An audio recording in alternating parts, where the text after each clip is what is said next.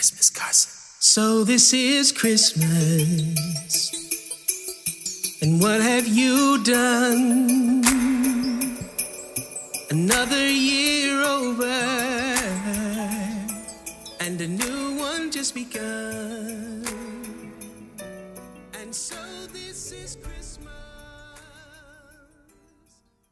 If you had told me 10 years ago that politics would be this polarizing in my personal life, I would have laughed at you. What's up, everybody? Welcome back to another episode. You know, I think about politics way more than I should, way more than I would like to, because it's constantly in my face and it is always in the forefront of what's happening, at least lately. In the last, several years, it's become more and more prevalent. People are talking about it. Everybody has an opinion about it. It's just more polarizing now than it ever has been. And I think that is because of Donald Trump. He made it popular to be into politics, whether you feel one way or another. And I heard somebody say last week, not too long ago, somebody said that they viewed Donald Trump as the Michael Jordan of politics. And I waited for them to explain what they meant because I thought that was a bizarre way to characterize him, comparing him to the greatest basketball player of all time. But he went on to say that if you look at the way Michael Jordan changed the way the game of basketball is played, he said Donald Trump has changed the way the game of politics is played. And by that logic, he's right. Donald Trump changed the way people view politics, the way people discuss politics, the way information is distributed, to the general public. He changed all of that. The interactions between the president and the media, all of that stuff was turned on its head when he became president. And so you have this stark line down the middle of this country that has really caused a lot of division. And I don't think it's necessarily a good thing, because so much has been lost in terms of honest dialogue, intellectual discourse, and just, honesty in conversation, an openness to share your thoughts now as opposed to, how you could share, before the Trump era. There was a time in this country where what you thought politically, it was just side conversation. It wasn't really discussed. It wasn't, people didn't judge you off of it. They just kind of, I don't think people really understood it that way, as the way they do now. So then you could, how you voted, whether you were a Democrat or a Republican or a Libertarian or independent or whatever, nobody really cared like that back then, before, pre-Trump, the political era of Donald Trump. And I think that that's a good thing and a bad thing. It's a good thing because, before Trump, you could vote how you wanted to. You could think how you wanted to politically. And, people would still be friends with you. They would still associate with you. But post-Trump, because he was such a polarizing figure, everybody has chosen a side, and based on how they feel about him. And if they dislike him, but you align with his ideology or his political beliefs, then automatically you're the enemy. Like, they dislike you as well. And I've said for a while now that there's a difference between Republicans, conservatives, and Trump supporters. They're not necessarily the same. And it doesn't matter. People lump you into the Trump supporter. If you have conservative beliefs, if you vote Republican, if you support Republican candidates, you get lumped into being a Trump supporter. It's full stop. All roads lead to you being a Trump supporter. And I think that's the downside of the post-Trump era. Now is, this caution when you have conversation with friends and family. I wonder what they believe. What are their political beliefs now? People care about it. And it causes people to draw a line in how they communicate with you, how they interact with you, whether they may choose to disconnect from you. I mean, I've said on the podcast before, I've had people that disconnect from me, friends that, I'll say former friends who made the choice to not associate with me any longer. And I'm totally fine with that. I mean, it's sad that it's come to that, but I don't know how we get back to the pre-Trump era, because this post-Trump era is, the divisiveness is kind of getting old, and the split between people, and nobody wants to talk about it. And if you do have conversations about politics, it's a good chance that conversation is going to end in somebody being upset. It's the likelihood of somebody being, bothered by what you say or triggered by how you believe is high.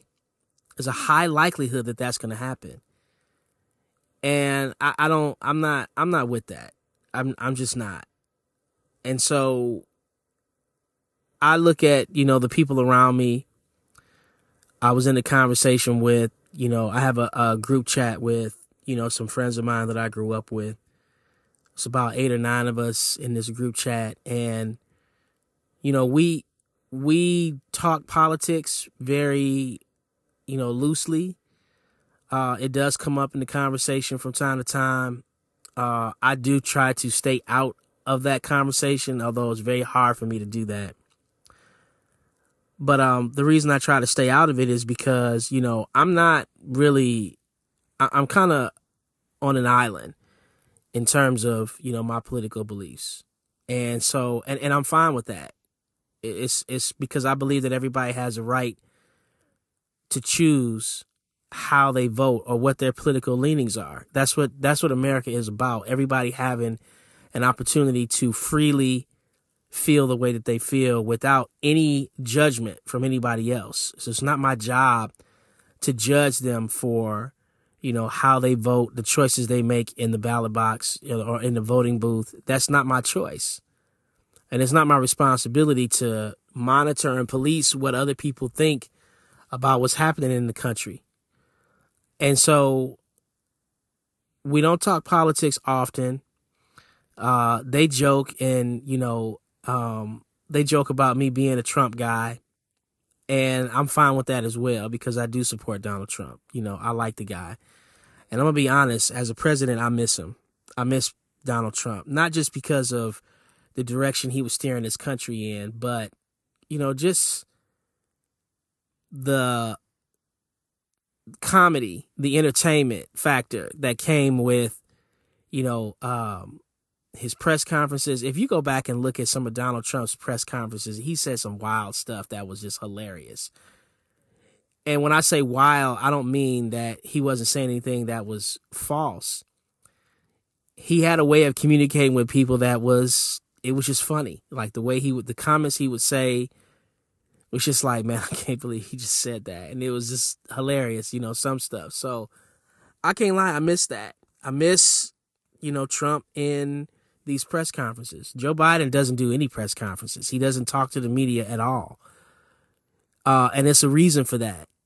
He, you can catch him getting on Air Force One or getting off Air Force One, and a reporter might catch him with a question, as he's boarding the plane or getting off the plane, and he'll answer it. But, that's about it. A lot of times when he does do a press conference, he doesn't take questions. Not anymore. In the beginning, he did. But they stopped him from taking questions because it was a disaster.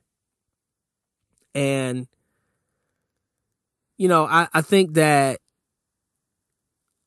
people need to feel comfortable again in expressing what their political views are if they feel led to share them. There's no obligation. Before Trump, there was no obligation to share your political leanings or what you thought. But now there's like this underlying obligation where people are looking at you like with, I wonder what they think. What can you say? And you'll have people that'll test you. I've had conversations, even with family members. I've had conversations where they'll throw something out that's like a diss on Trump or a diss on conservatives or, a diss on Republicans or whatever. And I don't take the bait. One, because I don't have the energy to engage, but two, because it's not worth it. Because a lot of people who, those people that do that, though they're the same individuals whose mind can't be changed no matter how much information you present to them. And I talked about this on a previous podcast, and a lot of times it's no point in having a conversation with these people.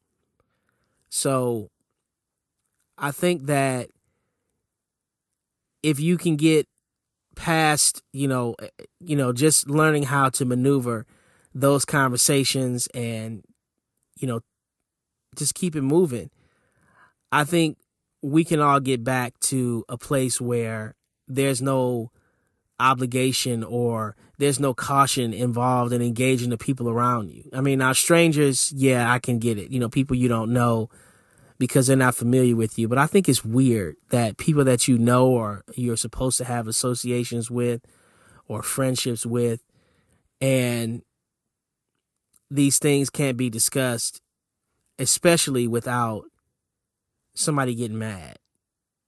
I don't like that, because I'm big on, communication, especially with the people that I, have relationships with and friendships, people that I consider family. I would say my tribe.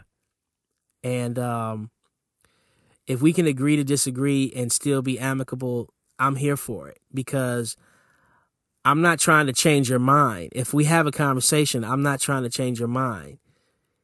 I'm just presenting you the information that I have. Now, if you happen to think about it, what I'm saying, and take a different perspective, and then that changes your mind, then that's something altogether different. But I don't go into these conversations trying to convince people that my way is the right way or my train of thought is the correct one. And I think a lot of times when you have people on the opposite side of that, they walk into those conversations because they can't believe you think the way that you do. And so it is their mission to change your mind or to help you see why you're wrong. And I don't think that that's right. I think that if you could just present the facts or present your case or present, your reasons of why you think the way you do or you feel the way you do, that should be enough, to let people make their own decisions or walk away from the exchange feeling like you gave them something to think about. But people don't feel that way. It's wild how people are always like, you could tell the people, especially on social media, you could tell the people that are on defense, they're ready to go on offense, and, they're ready to attack your opinion or, say something crazy to get you triggered or get you, emotional. It's because they're emotional. And when you're emotional, your judgment is clouded in terms of how you maneuver in conversations and interactions with people. And it's clear. I've been in those conversations. I've been in those rooms where I'm observing conversations where emotions take over on one particular person that's in the conversation, and it's almost impossible to try to communicate with them once that comes over them.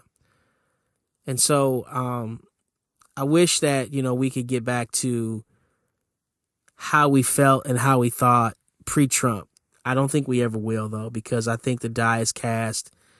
And I think that, where we are is not going to change. And that bothers me a lot, because I liked it when you could vote the way you wanted to. And, people would say, oh, you voted that way? Okay. And it was just kind of like, that was that. Now it's like they want to know why and how could you do this? And what made you think, that it was okay for you to, whatever. People just kind of get hung up. And so I know that in my group chat, I said this, I know that Trump is not very popular, which again, like I said, I'm okay with. Donald Trump is the type of person that people can either take him or leave him. And the people that leave him, they feel very strongly about why they can't deal with him. And likewise, there are people who will feel very strongly about why they like the guy. I like to be around the people who are even keel. They can kind of, I like the guy, but they're not zealots. It's not idolatry. He's not somebody that we view as a savior. He's just a politician that we liked. A guy who was a businessman turned TV showman turned politician. And for years, we've always liked the guy. Everybody liked Donald Trump before he became a politician. Everybody. Well, not everybody. Let me not make a blanket statement like that. The vast majority of people in this country, they liked Donald Trump, or they didn't have a negative opinion about him the way they do now.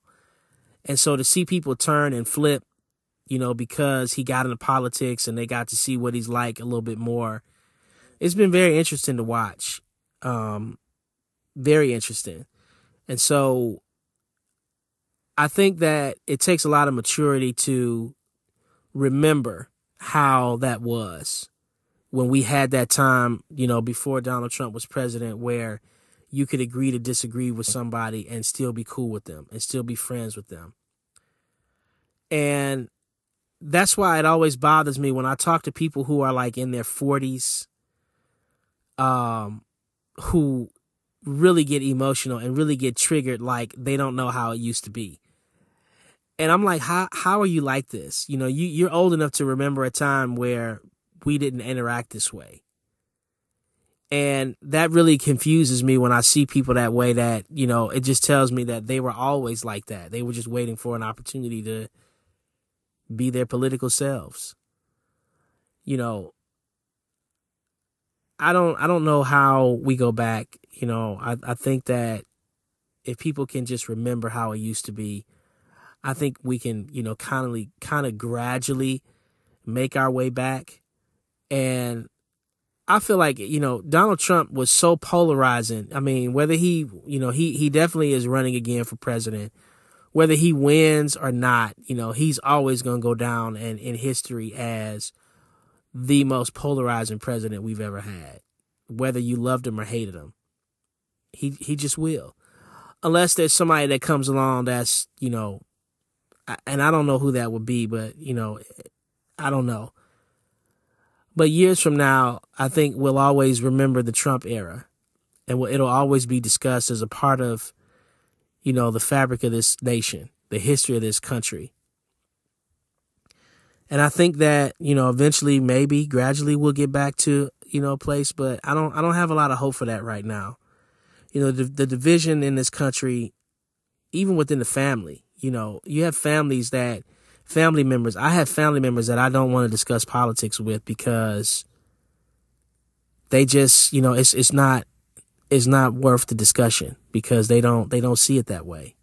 They don't agree, and they take offense because they think you're trying to change their mind. And I just think that comes from, it comes with being able to interact with people on a mature level, on an intellectual level, a rational, logical level. There has to be some critical thinking sprinkled in. And sometimes that's hard, when you get emotional, especially when you feel strongly about, certain topics and certain subjects. Emotions are hard to put in check in some instances if you're not careful. There have even been times where I've been emotional. I see a Facebook post or Instagram post, somebody posts something that I think is just dumb, and I get ready to respond in a certain way and say something that's like, this was just dumb. Like, why would you say this? And then I'm like, no, that's not the right response. I have to kind of take a step back, zoom out, and look at the entire picture from a larger view. And then once I settle myself, and realize that there's a better way to communicate. Because one of the things I never want to do is turn somebody off from wanting to communicate with me in terms of how I communicate. That's never my intention. And so I try to just keep things even. I work at that intentionally. And there's an intentionality that has to come from people who are willing to have these conversations and put themselves in a position to, just have some dialogue. And so when we get back there, I hope we do. I really do hope we get back to that, because if politics are going to be as polarizing as they are, if they're going to be as discussed as they are, then people shouldn't be afraid to talk about how they feel and be able to talk about it with confidence, because, without having to deal with backlash or, man, I shouldn't have said anything because, I feel differently from other people and so on and so forth. And they don't agree with me and they shot me down. And, it became this whole, why could you, I just don't think that there should be any of that in politics, in the discussion. And there is. There's too much emotion involved, and it's very draining. It's very draining to have those discussions like that. So will we get back there again? I guess that's the question. I don't know. I really don't know. I hope so. I mean, I just do, because, although politics shape basically everything we do in this country, I mean, literally everything we do is, politics touches everything we do. All the policies and, rules and laws that you have to follow in the city that you live in, the state that you live in, they all came from a political decision that somebody that was voted in thought that this law might be good, whether it's, the need for a driver's license, property taxes, city taxes, income tax, needing a license to go fishing, a license or permit to carry a gun. All of that stuff came from some elected official who thought that this was a good idea. How much money we spend on the roads that need to be fixed. All of that stuff comes from politics. And we don't see it that way because we look at all these emotional issues, that are in the forefront of culture in this country. Abortion, gay rights, trans rights, Second Amendment rights, censorship. All of those things they take the forefront because they're the emotional stuff that people can attach their feelings to. But I mean, hey, if you buy your house and you pay your mortgage off and the house is yours outright, but you still have to pay property taxes. So the question is, do you ever really own the house? Do you ever really own the property if you have to continue to pay taxes on it? That comes from a political decision that some government official thought, this is what we need to do. We need to make this a policy, make this a law. And I just think that we need to kind of consider a lot of other things than just the emotional stuff. So I hope we can get back to it. I don't know if we will, but hey, we'll see. So anyway, I'm going to stop here. That's enough for today. Just remember, wherever you are, whatever you're doing, that common sense is uncommon. And I will catch you on the next episode.